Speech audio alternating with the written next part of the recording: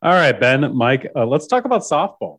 Minnesota Vikings were out at Adam Thielen's charity softball game. We will talk about a lot more from Vikings OTAs as they had the final open one this week, and they wrap up shop on those before next week's mandatory minicamp.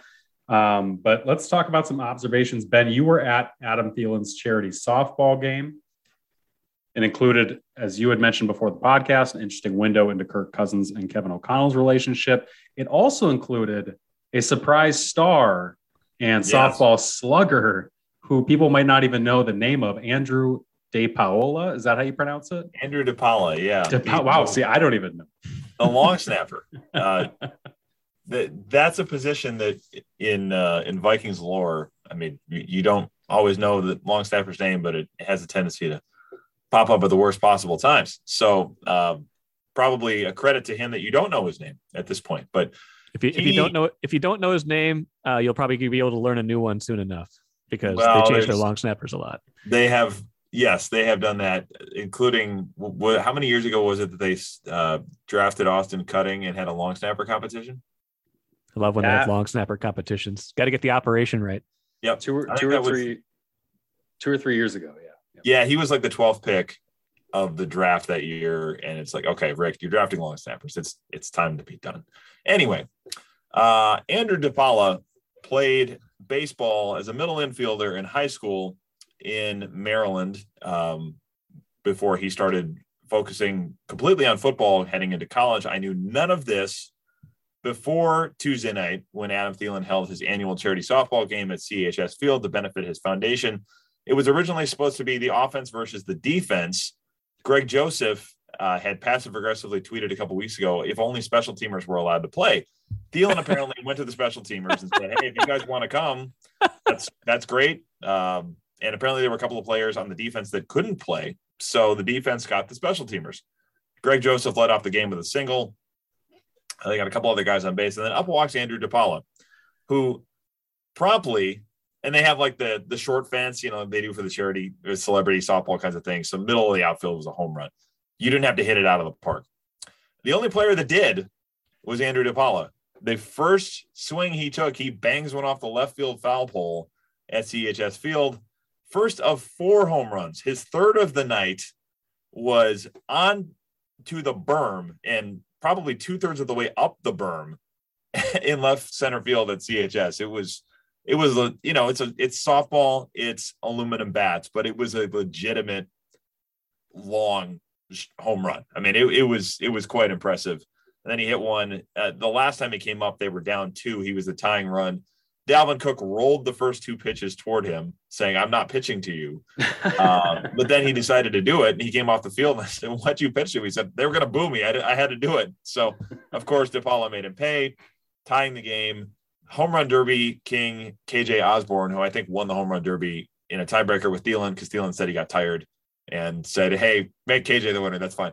Osborne came through as the hero with a 3-run shot to win it for the offense 17-14. But the thing we learned is that Andrew DePaola, if you need somebody for your beer league team, give him a call because man, oh man, He threw batting practice for the home run derby early in the game and then pitched quite a bit as well. You don't want him pitching because he gave back all the runs that he created, but put him in the middle of your lineup, get in one of those leagues where you don't have a limit on home runs because he'll get it done for you if you don't have that.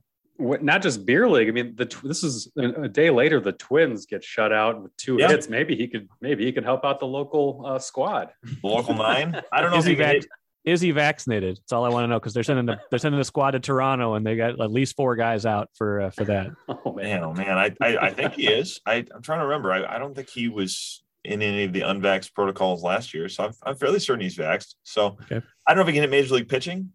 He could certainly hit softball pitching. Yeah, I suppose Dalvin Cook is not major league pitching. Huh? No, in fact, DePaola got on the mic a couple of times. I think. He was during a mid-game interview. He's like, "Yeah, I just want to compliment the pitching," and he goes, "Dalvin, that was for you, buddy." So it was quite a bit of roasting going on. It was fun. It was a fun outing. I mean, you saw certain guys that looked like they had some skill. Brian O'Neill plays a really good first base. This probably should not be a huge shock because he's pretty technically sound on the offensive line, and it's pretty nimble. Actually ran out a couple of grounders pretty impressively too. So you're sitting there saying nobody get hurt, but scooped a couple throws from shortstop Eric Kendricks, who also was a standout. Kendricks looked like he probably played the position, played a good shortstop. Garrett Bradbury hit a couple shots. A lot of the offensive linemen were pretty good. Defensive linemen, not so much. So Danielle Hunter swinging a bat, he needs a little work. But a fun time was had by all, I would say. Yeah, Kirk Cousins gave a rundown on his Instagram, but it was almost all positive, talking about DePaula with the 4 home runs, O'Neill playing first base, Kendricks and Justin Jefferson being good athletes, KJ Osborne. But then he got to Dalvin Cook and said his base running awareness as a pinch runner has room for improvement. I don't know what that meant, but I think he got doubled off at one point. There were a lot of situational things that needed some work. Let's put it that way. They also had like 5 or 6 outfielders out there at any one time. It was not regulation, but you had a number of times where people would crash into each other. It's like, somebody call somebody off. And Kendricks clearly had played enough, because when he's playing short, there's a pop-up. He's calling everybody off saying, hey, I got it. So he understood what to do. And I mean, it seemed like he had played enough, but there was some situational awareness need for improvement, I would say.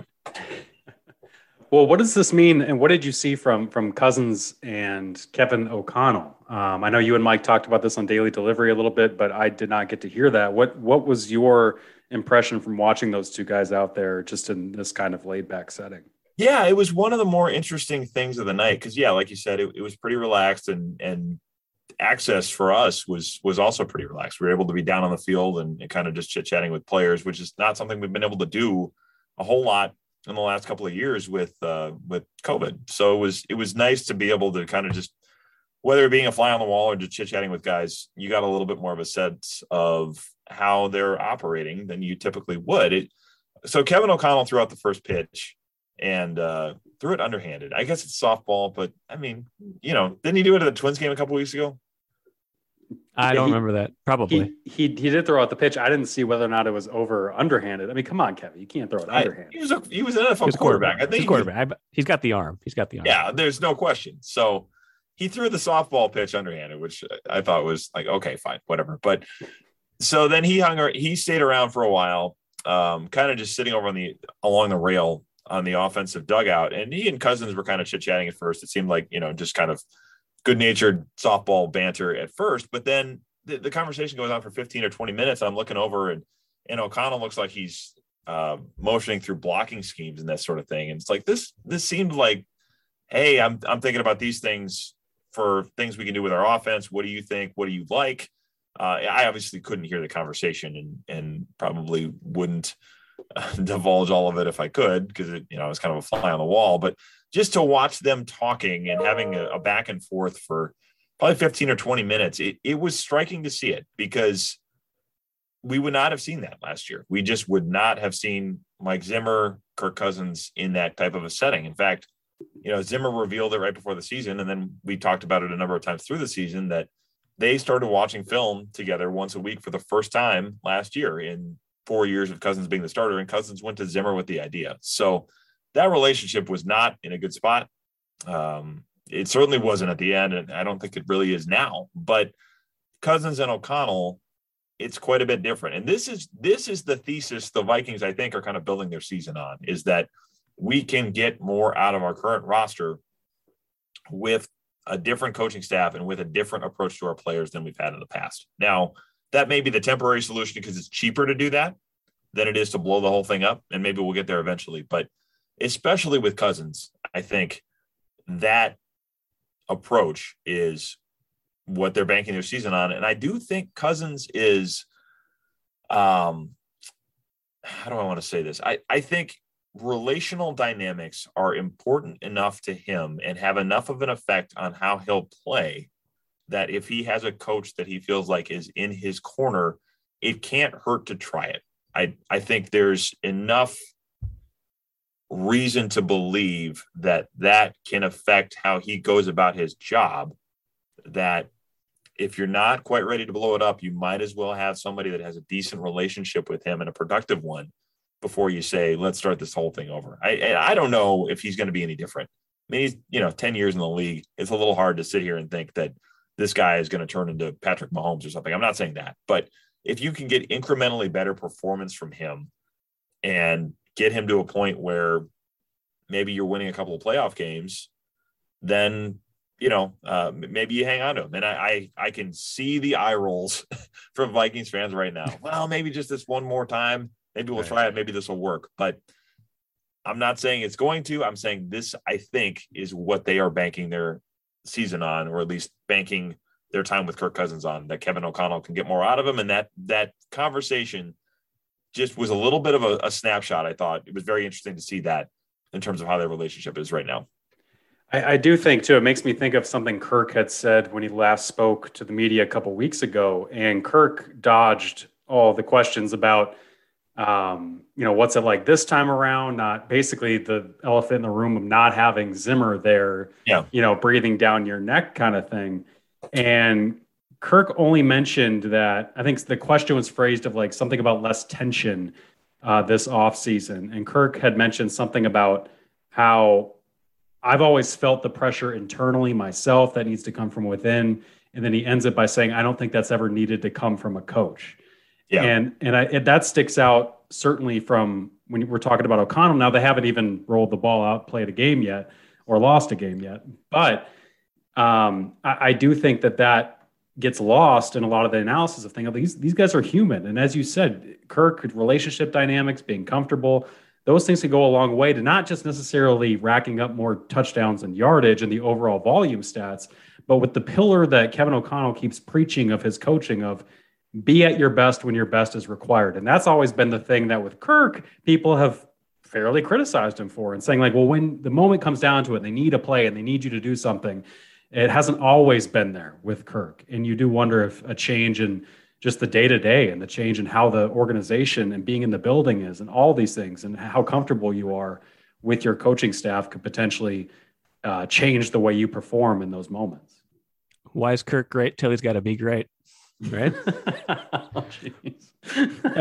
Two O'Connell observations too, really quick. One, dad game, very strong. Looking at the picture that kind of probably describes the scene Ben was setting. It's on, again, Cousins' Instagram page of the two of them talking. Kevin O'Connell, big white tennis shoes on. I believe he has 3 kids, right? I think he's got a wife and 3 kids. So not surprising, but big white tennis shoes. So good for Kevin O'Connell to reinforce his dad game. And 2, if we look at Matthew Stafford last year with the Rams, what's interesting to me is that I think Stafford, in Detroit early in his career kind of had a reputation of, playing a little loose with the football. He was, had a bunch of years with 16, 17, 19 interceptions. And he kind of dialed that back and became a little bit of a safer player a little bit as the career went on. But last year, 17 interceptions, but 41 touchdowns with the Rams. They kind of let him loose again, had his second best passer rating. So I don't know if that's a window into how Cousins might play. They're 2 different quarterbacks, obviously. We've talked about that enough, but sure seems like they gave Matthew Stafford a level of autonomy in that offense that maybe he hadn't experienced with Detroit or didn't feel like he could experience with Detroit because those teams were just not great. Yeah, and that dovetails into kind of something we saw at OTAs yesterday in Egan. And we've spoken, I think on the last podcast, we talked about how Kirk will have more kind of freedom and control in this offense as they call multiple plays in the huddle, as they let him kind of diagnose things and pick out the best route for them to go, sometimes at the line of scrimmage.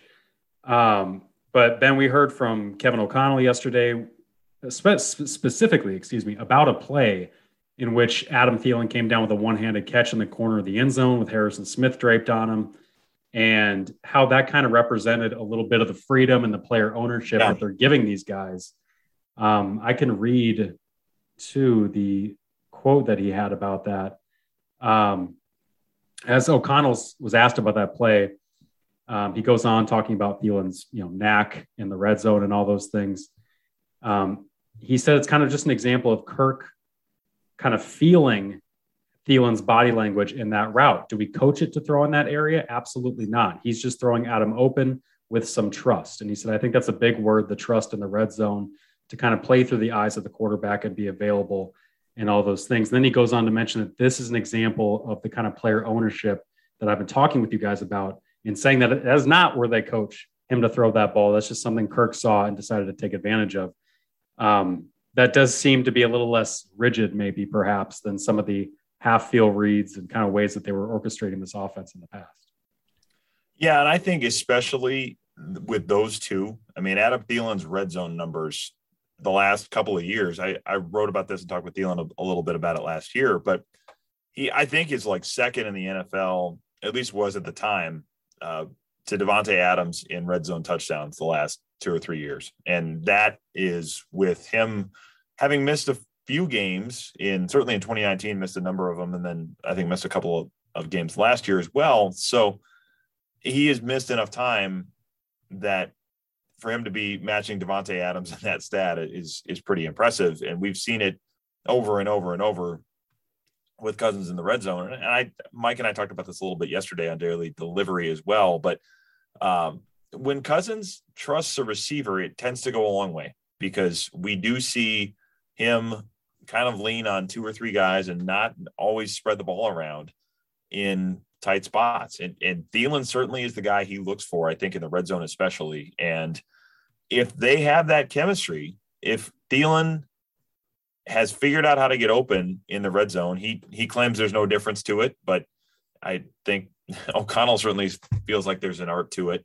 And if he has Cousins' trust, I think it makes sense to say you guys can have a little bit of latitude here. And it's interesting as we have this discussion. I think Cousins talked with Mark Craig a little bit last year, and Cousins said something about coaches sometimes can basically have you so systematized that you're constantly sitting there thinking about, well, this route has to be here and this has to be here, and all of these kind of precise, almost mechanical details when you're on the field, rather than saying, hey, just go play. So there's probably a little bit more freedom for him to say, I can go play and not worry about if I throw it in a spot that I'm not coached to throw it and we score, I don't think I'm going to probably get the, yeah, but you weren't supposed to do that lecture maybe quite as much as I would have in the past. And, I don't know that for sure, but and I think there's probably a fine line to some of this. I asked O'Connell about it. He said there's certain situations where we're going to say this has to be done exactly the way we drew it up because we don't have any margin for error here. But I think it is certainly on brand for O'Connell and probably smart to say, if you've got guys that ultimately have to execute this stuff on the field, give them the latitude to do it the way that they're comfortable with. Yeah. More. Oh, sorry. I just want to read this quick from O'Connell. Please do, with what Ben was saying, because he had mentioned that this is a time in OTAs in the spring where players are trying things out, both offensively and defensively. So it's the same, but in an opposite way for these quarterbacks and receivers. They're trying things out. We're teaching a system, but then they've got to take it. And that's the player ownership you guys have heard me talk about from my very first day, when we can take something and then apply it with their experience together, apply their ability to activate different ways of winning within the scheme, both at quarterback and the other 10 guys on the field.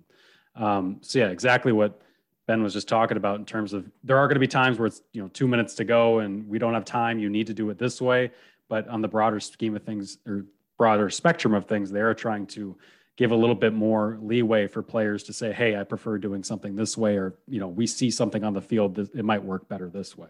Even I think he said something about what they call things. And this, we're getting a little bit into the weeds here, but it's a kind of an interesting window into the culture of how they're doing things, what they're naming concepts, or what they're naming code words on the field, different plays, all these different things. Players are coming up with some of the language for it, because O'Connell basically says, hey, if this is meaningful to you and it helps you remember it, fine with me. I'll learn it. So, even those little things, I think there's a little bit more of a, to use the other buzzword, collaborative approach than there perhaps was in the past. Yeah, and I was just going to piggyback on some of the Thielen stuff because I got interested in looking at the numbers. And you're right, he's become this red zone threat that he really wasn't early in his career. He's got the last 2 years, he's got 24 touchdown catches total, and that's as many as he had in the previous 4 years before that combined. And 22 of them are red zone touchdowns. He used to be more of kind of if he scored before, a lot of them were a little bit longer sometimes, right? He was kind of the necessarily the vertical threat, but he was a vertical threat, and that was kind of where he was getting a lot more of his touchdowns than, and it just wasn't really a touchdown grabber early in his career, and he's definitely evolved into that. So that's interesting to see how that's become part of his game. He's a fascinating player in a lot of ways. I mean, we all know the story, and I'm not saying it from that perspective as much of the, hey, did you know this guy went to Mankato State and almost sold dental? We've all said that. But yeah, even what he's done since 2016 when he kind of first broke out, and it took him a couple of years to do it and subsisted on special teams. But you think about, he went from Sam Bradford to Case Keenum and kind of became the deep threat guy like we're talking about for Case Keenum, more so than Stephon Diggs was at that point. He made a lot of catches that year where it's tracking the ball over one shoulder and fighting a guy off. I can remember a couple early in that season when Keenum would throw those jump balls, Thielen more often than not was the guy on the receiving end. And he's turned into a red zone target, a really effective one with Kirk Cousins. And I think still can make plays in other parts of the field, but probably not quite the getaway speed that he had in the past. I think he was probably underrated there in the past, but he's found a way to make himself really effective for a long time. I mean, he's heading into basically his ninth NFL season on a roster, his 10th on the team. And to go from special teams to kind of fighting his way into a starting role, probably at like age 26, and then making a 6-7 year, maybe longer than that, career for himself as a productive receiver. It continues to be an impressive evolution for it. It's fascinating for us to watch because, Andrew, you and I have basically covered it since day one, and he continues to kind of find new ways to make himself valuable. I think this was with Sam Bradford, but I remember when I think of Adam Thielen and the more remarkable plays that he's made in his NFL career, the one that always sticks out to me is the around the Saints defender's helmet catch where a ball was thrown and there's just 0% chance. Like if he didn't jump over the defender and grab it from behind the defender, it would have hit the defender in the back or helmet and would have just fallen to the ground. But he makes that catch. And that's the kind of thing where we probably should have seen even back then. Like this guy has such remarkable knack and talent and just innate ability to find the ball and adjust and all these things that, of course, it's going to work well in the red zone, right? Having that finite space to work with. It doesn't matter. I think as he ages, we're seeing it now, just that kind of transformation in his game. Well, maybe that's why Adam Thielen, the elder statesman of the wide receiver room, the Vikings bring in somebody who's known a little bit more for his speed as they deal with injuries to KJ Osborne and Amir Smith-Marset in camp. Kevin O'Connell insists that Osborne and Smith-Marset will be ready by training camp, maybe even next week for mandatory minicamp for Osborne. But they bring in Albert Wilson, the 5'9" slot target, former Dolphins and Chiefs receiver. Vikings historians, not even historians, just super fans, might remember his first touchdown in the NFL came on a 40-some-yard screen pass against the Vikings in 2015 when the Vikings went, I believe, to Kansas City for a game there when Alex Smith was still quarterback. This guy is somebody who's been able to break open games at times with his speed, but he's fairly limited in that sense, and that's what he is. So, Ben, is there anything more to this signing, you think, than just, hey, let's get another body and for camp, or is this somebody you think that could actually help them long term? Sorry, you were breaking my brain for a second. That game, I think, was a TCF. I was trying to go back through the 15 schedule. Okay.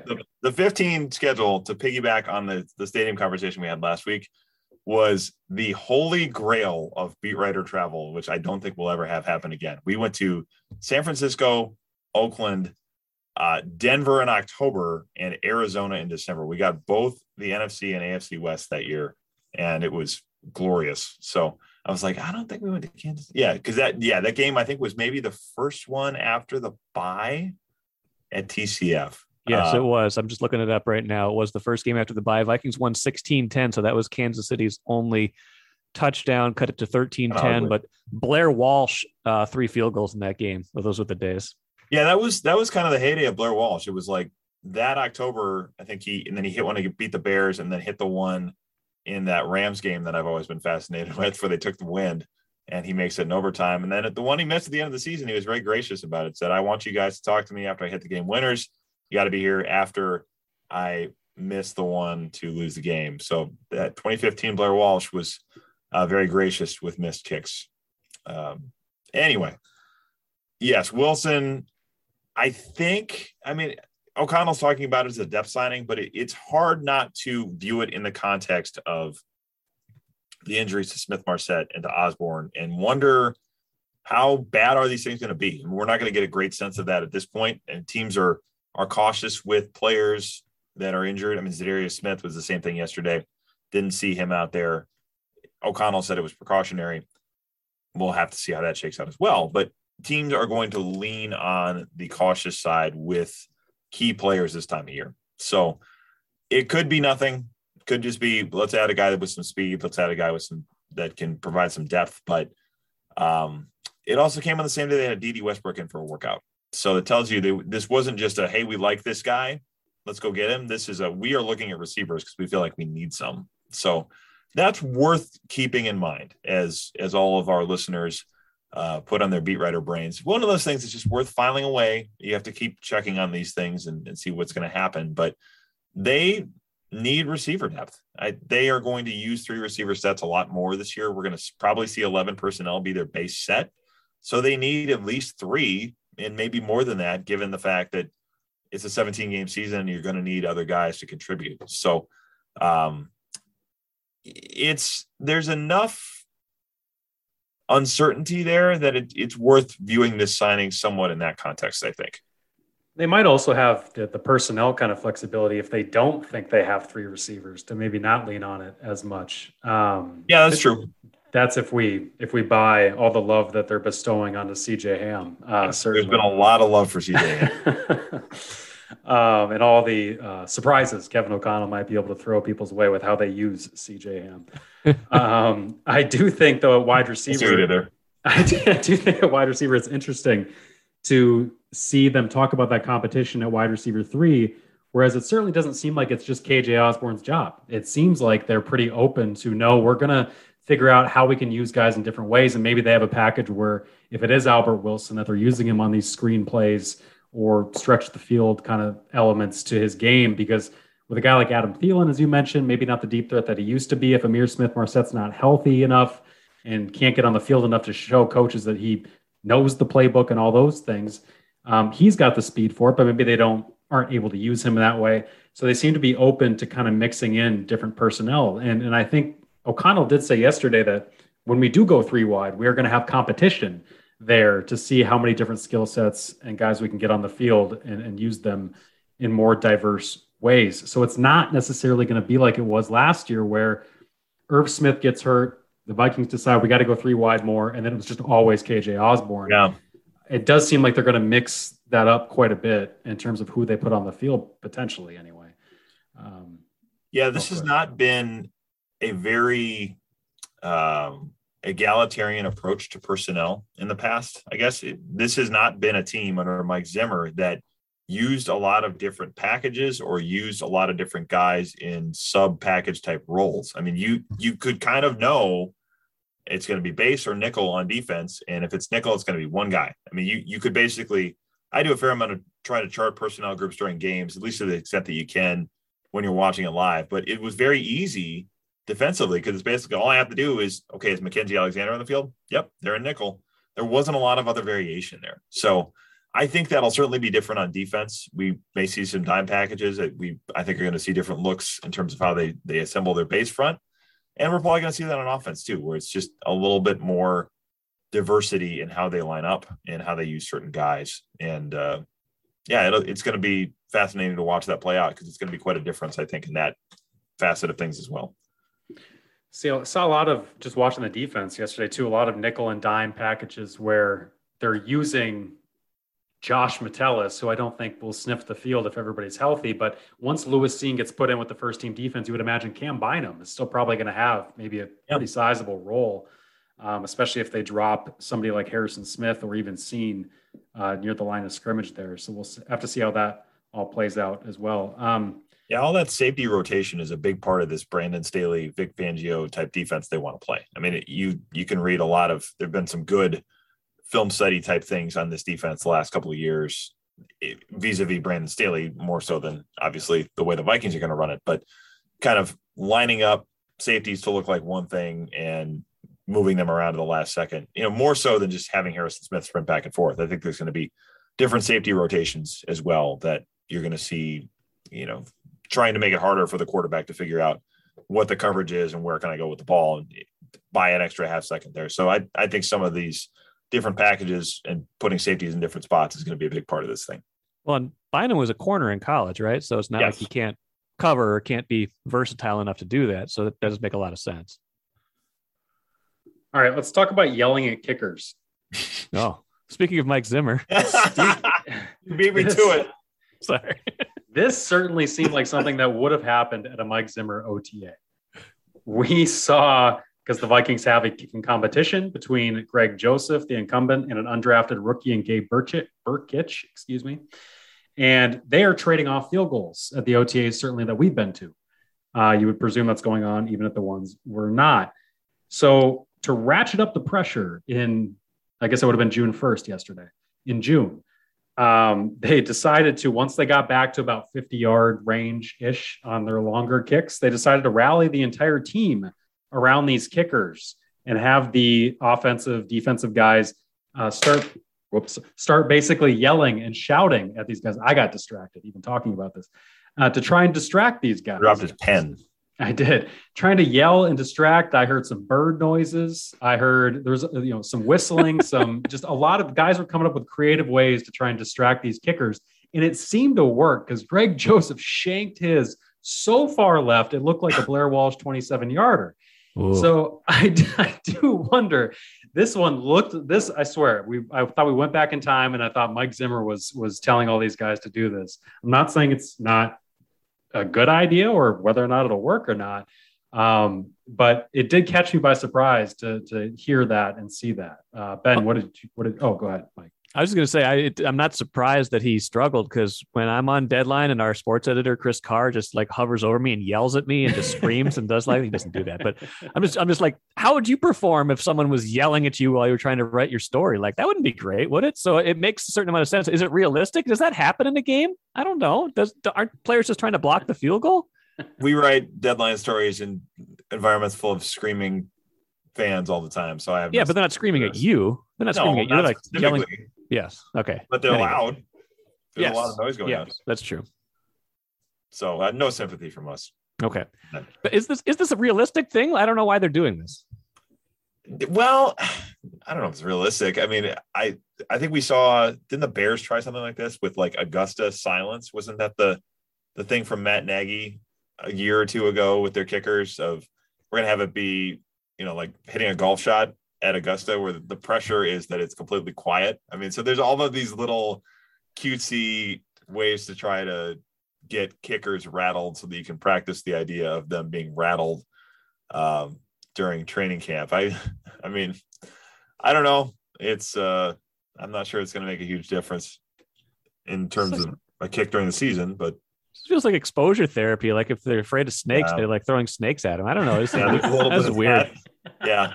I don't know. I mean, you'd almost want them to try to, well, there's different theories on this, right? I mean, you could say one theory is learn this in a sterile environment so that you're so confident in the muscle memory of it that when you do it in a more chaotic environment, you can just go to the same process. The other thought would be you need to simulate the chaos and figure out how you're going to deal with it. I think with a repetitive task like this, it would seem like you could probably say, just get the basics of it down and you go from there. But I know there would be others that would say the chaos is good. You need to practice that because you're going to have that on game day. This does come a week after the new special teams coordinator, Matt Daniels, was saying we needed to work on I talked to Greg Joseph about working on his mental toughness. So I do wonder if we're going to see his mental. I wonder if we're going to see a pit of rattlesnakes, maybe some spiders. Maybe Greg's going to figure out why Kevin O'Connell's first question to him back in February when he called him up was, Greg, what are you afraid of? What are your biggest fears? We're going to need to know that come June. It's like friggin' Batman in here. Is this a real competition or is this just, do they just like competition at a place what? Ra's al Ghul with Batman. What tell us, Mr. Wayne, what do you fear?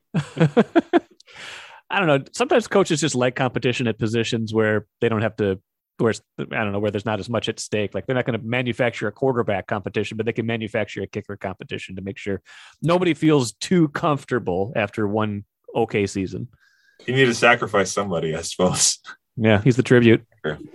I do think I mean, if you believe the special teams coach, they are having real competitions at both of these. And when you see what they're doing beyond what they're saying, it tracks, right? Because we're seeing them switch off the field goal kickers. We're seeing them do all the things that we've seen in the annual competitions under Mike Zimmer for these jobs. Nothing seems to have changed from that. Not even Mike Zimmer gathered the team around to yell at the kicker. It was just Mike Zimmer privately who was doing that, I would think. So this was a new one. And I do think it's a real competition. Who knows how far it's going to go. But I would say from what we've seen from Greg Joseph in these 3 open OTAs, I don't know what he's done the other OTAs, but these open ones to reporters, I don't think he's done much to quell the competition. Because like I said, he shanked that 50-yarder so far left that while the teammates were yelling at him, I don't think that really gained anybody's confidence. And this was after the undrafted rookie missed a couple before they even got to that point. I think the undrafted rookie hit the one when everyone was yelling at him, but he had missed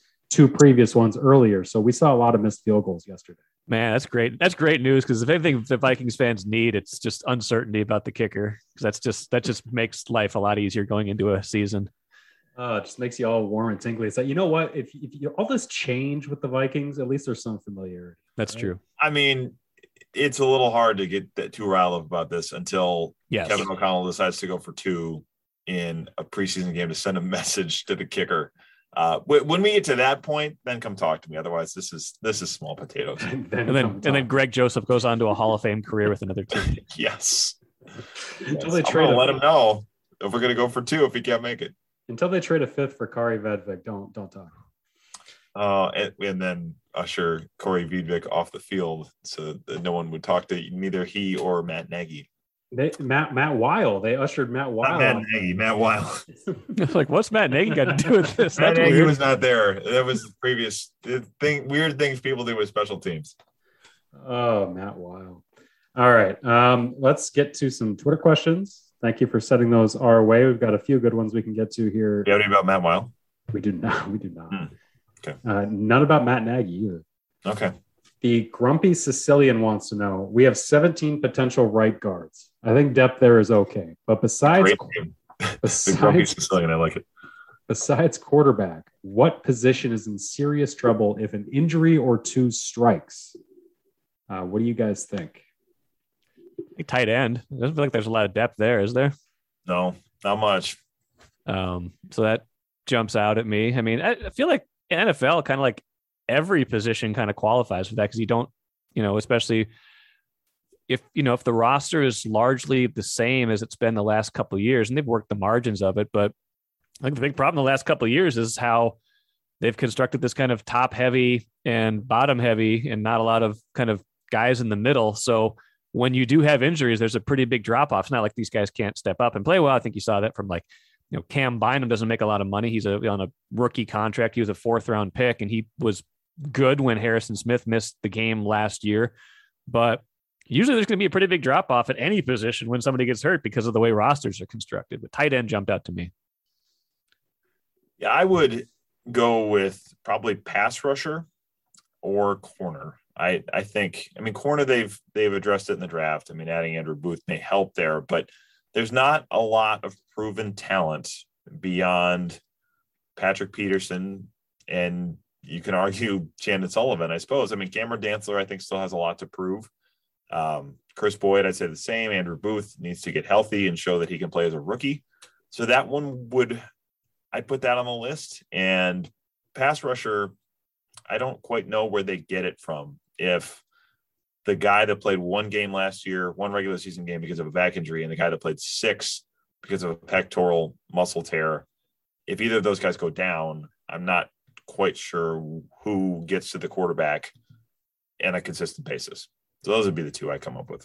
Yeah, I would say edge rusher as well, even from Ed Donatel's own words. I think he had mentioned when he spoke last week about how for us, it starts with those edge players. And then he claimed that they have a nice stable of rushers. And I don't think that's The accurate. other horses in that stable. I just don't see a whole lot of options. I know DJ Wonnum played this scheme in college. He's been a 3-4 outside linebacker. The Vikings moved him around last year under Mike Zimmer when he started being a little more flexible on their fronts. But is DJ the guy? He hasn't shown anything in terms of being an actual effective pass rusher, whereas he might be maybe an effective drop and cover player.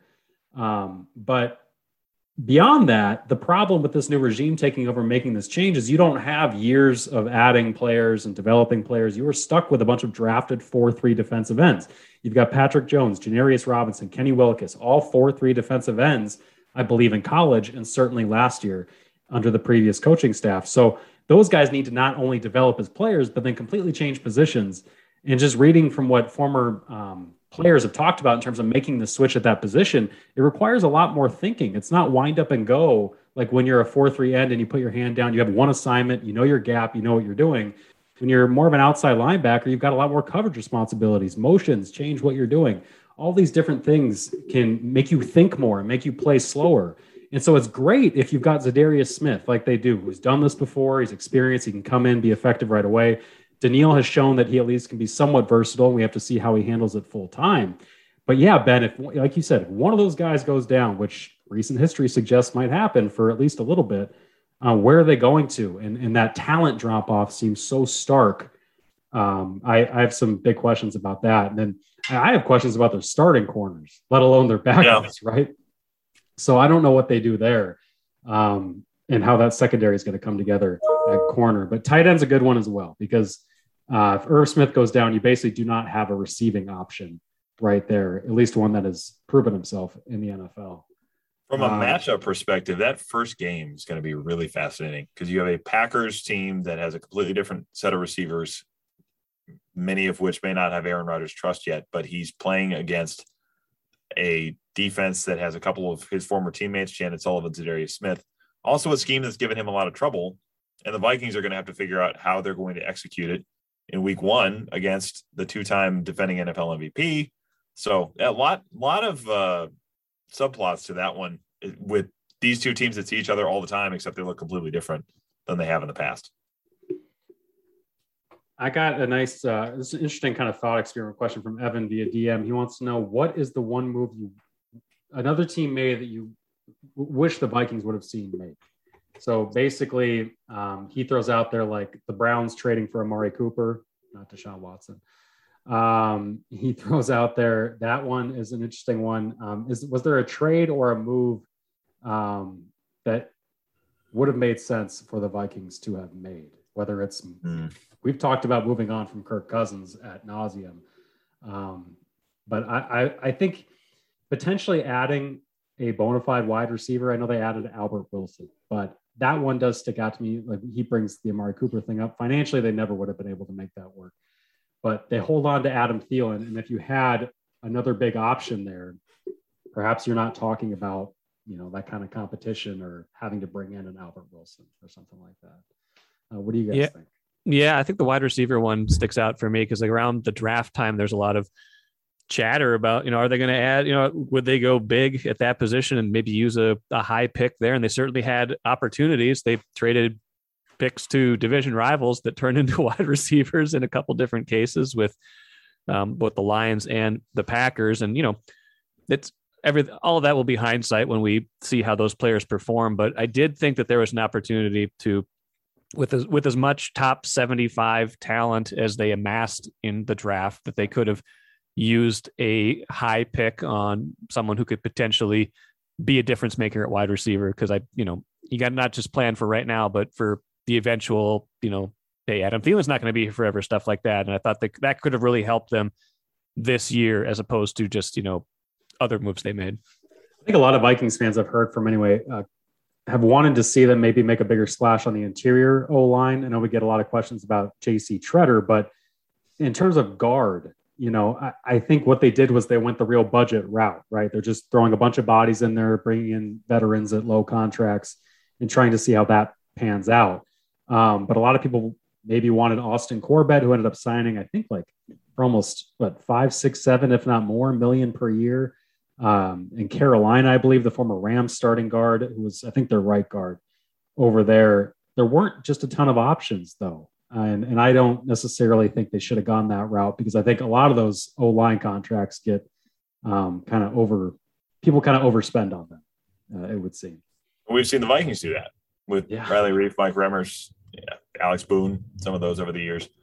I mean, at corner would have been the one I would have said, but I don't know that there was a great example of that this offseason, of a team just making a big splashy move for a corner. And that's another spot that's really expensive. So those guys don't get to the market very often. And when you do it, it can be a contract you regret. So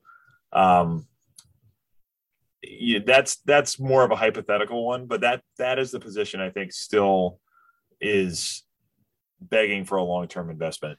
And maybe it'll come in the form of Andrew Booth being the guy that they're hoping he is, but I could see doing something along those lines. And I realize I'm hypothesizing more than something we saw somebody do, but that's probably the one that sticks out the most to me. Andrew, that conversation brings me to a DM I got from Danny that I didn't get to last week, Danny Carlson. Do we really think Garrett Bradbury is the starting center week one? I've heard O'Connell and Kwesi say there's some things they think they can fix. How do you fix a center who gets forklifted by bigger, stronger nose tackles? I don't know, is my answer to that. I mean, they think there's some things they can do schematically. I don't know what those things are, though. Yeah, other than just have Kirk run away from the center of the pocket every single snap. The silence you hear is Access Vikings. That's our. We don't know either, right? I mean, the only thing you can try to do is give them more help, but then you have to have other people be able to win one-on-one matchups and do their job. So I do think when you look at the list of guards that they've started, even just alongside Garrett in the past few years, the help part of this has been brought up it's not been great for him. No, it hasn't. So you do wonder if you get another year of Ezra Cleveland kind of growing into the spot, maybe if it's Chris Reed or Jesse Davis, one of these veterans who can at least hold up a little bit and not get bullied back there. Maybe you are assigning more double teams up front for him that Garrett can be a part of, because he's got some talent, obviously, when it comes to the run blocking thing, reach blocks, using that mobility, but pass protection is what everybody sees, the low lights that get shared of him getting flopped onto the ground and just driven backward by larger defensive tackles. So with that, I would have to assume it has to be help, because you can't roll Kirk out every snap. We've seen that offense before in Minnesota. We've seen the play action, the boots, as Mike Zimmer liked to say. We've seen all that so often in Minnesota that it wasn't any kind of solution, because at some point, I guess the only other thing maybe I could throw out there is get in less or fewer third and longs, because that was the thing that happened so frequently under the old Kubiak, Mike Zimmer system was, hey, we're going to run it on 2nd and 10, and I don't care if it's 3rd and 7 or 3rd and 11. We're just going to try and gain some yardage here. I do think this offensive play calling is going to be more progressive and maybe putting them in situations. And O'Connell brought that up quite a bit this offseason and saying, if we can get Kirk in better situations, 3rd and mediums, that can help quite a bit in terms of how that opens up the playbook and prevents, and I'm reading between the lines here, but maybe prevents a Garrett Bradbury from getting put kind of into that bulldozer's path, I guess. I don't know. Do we think we're going to see Kirk in the shotgun any more than we have the last couple of years? I mean, I think there'll still be a fair amount of under center. It's been what he's liked. It's been what he said he liked. It's been part of this offense. But that is one thought, is if you put him in the shotgun a little bit more, it may buy him another second to read while he's not dealing with Garrett Bradbury getting forklifted, as Danny so eloquently put it. Yeah, that's interesting, because we have heard Kirk talk often about his preference for that. And we've seen it go poorly when they just do only shotgun, like in 2018. Yeah. But we've also seen him play very well in certain games. I remember one of their wins at Chicago, it might've been 2 years ago under Gary Kubiak. They almost went not exclusively shotgun, but pretty heavy shotgun against a really strong defensive front. And it was just so he could have that extra time, get the ball out quickly and all that stuff. And it was a very good, ended up being a very good game plan that worked for him. I think Stafford and the Rams did quite a bit of shotgun, but I think that's what Stafford preferred, right? Yeah, did a lot of that in Detroit. I mean, when you spend 10 years trying to come back from late deficits with the Lions, you're going to be in a lot of shotgun. So maybe they just adjusted to what Kirk prefers, and certainly situations are going to call for different alignments and all that. But if I would guess if Kirk prefers that based on what he's seeing in the protections, maybe that's something they adjust to. I also thought 2018 was going just fine until Zimmer told him to stop. Yeah, they were 4-2-1, and then Zimmer got mad about them not running the ball enough, and then it kind of got ground to a halt from there. Schedule got a little tougher too, but it did. It's not all this or that, but I actually thought the offense was. I liked the offense in 2018 before Mike Zimmer said I don't like the offense, and then they started losing games 21-7 and 24-10 and 24-10. Getting shut out in Seattle. Yes, that's just me though. Yeah, I kind of agree with you. I mean, Cousins talked about preferring all of the things that they made changes to, but it also was the palatable thing to say. I mean, John DeFilippo became persona non grata pretty quickly around here. And certainly I don't think he was the perfect solution for the problem, but there was a lot that year that got put on John DeFilippo that, like you said, was a result of other things being dictated to him, that I think the whole thing went sour in part because of that.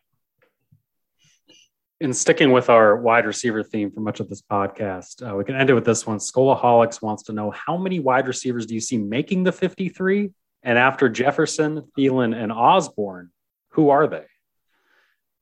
Wow, at this point, the Rams always kept 6, right? And it's because they often went 3 wide. That was predominant. I mean, among the highest rates in the league, they went 3 wide. So that makes sense. But I don't know. Do they necessarily keep 6 on this roster because of the way, if you've got at least 4 in the backfield between Cook, Madison, Nwangwu, and Ham, and you've got 3 tight ends? Do you see even more than 3 tight ends making this roster? I mean, that'd be the spot, right? Where you would switch it. I mean, if you had fewer tight ends, but I mean, even if it's 3, then the other question always becomes, you keep 3 quarterbacks.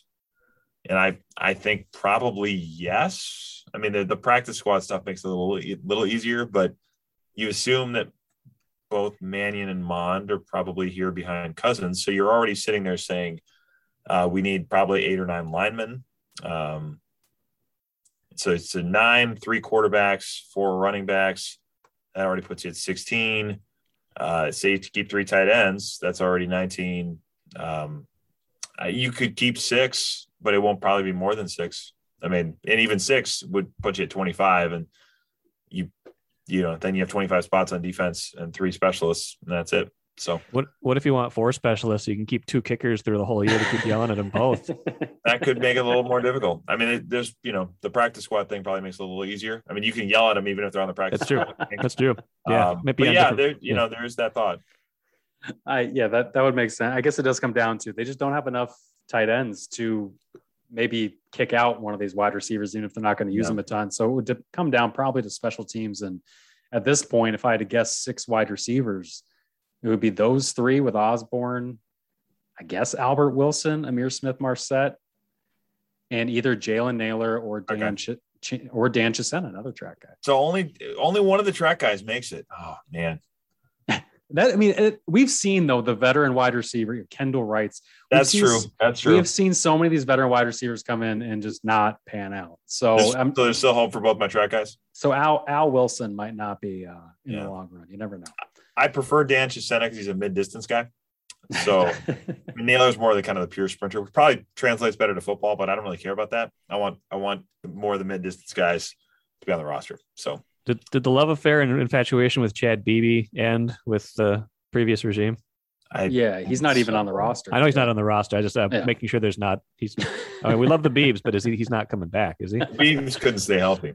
I don't think the Beebs is walking through that door. No. Limping through it, maybe.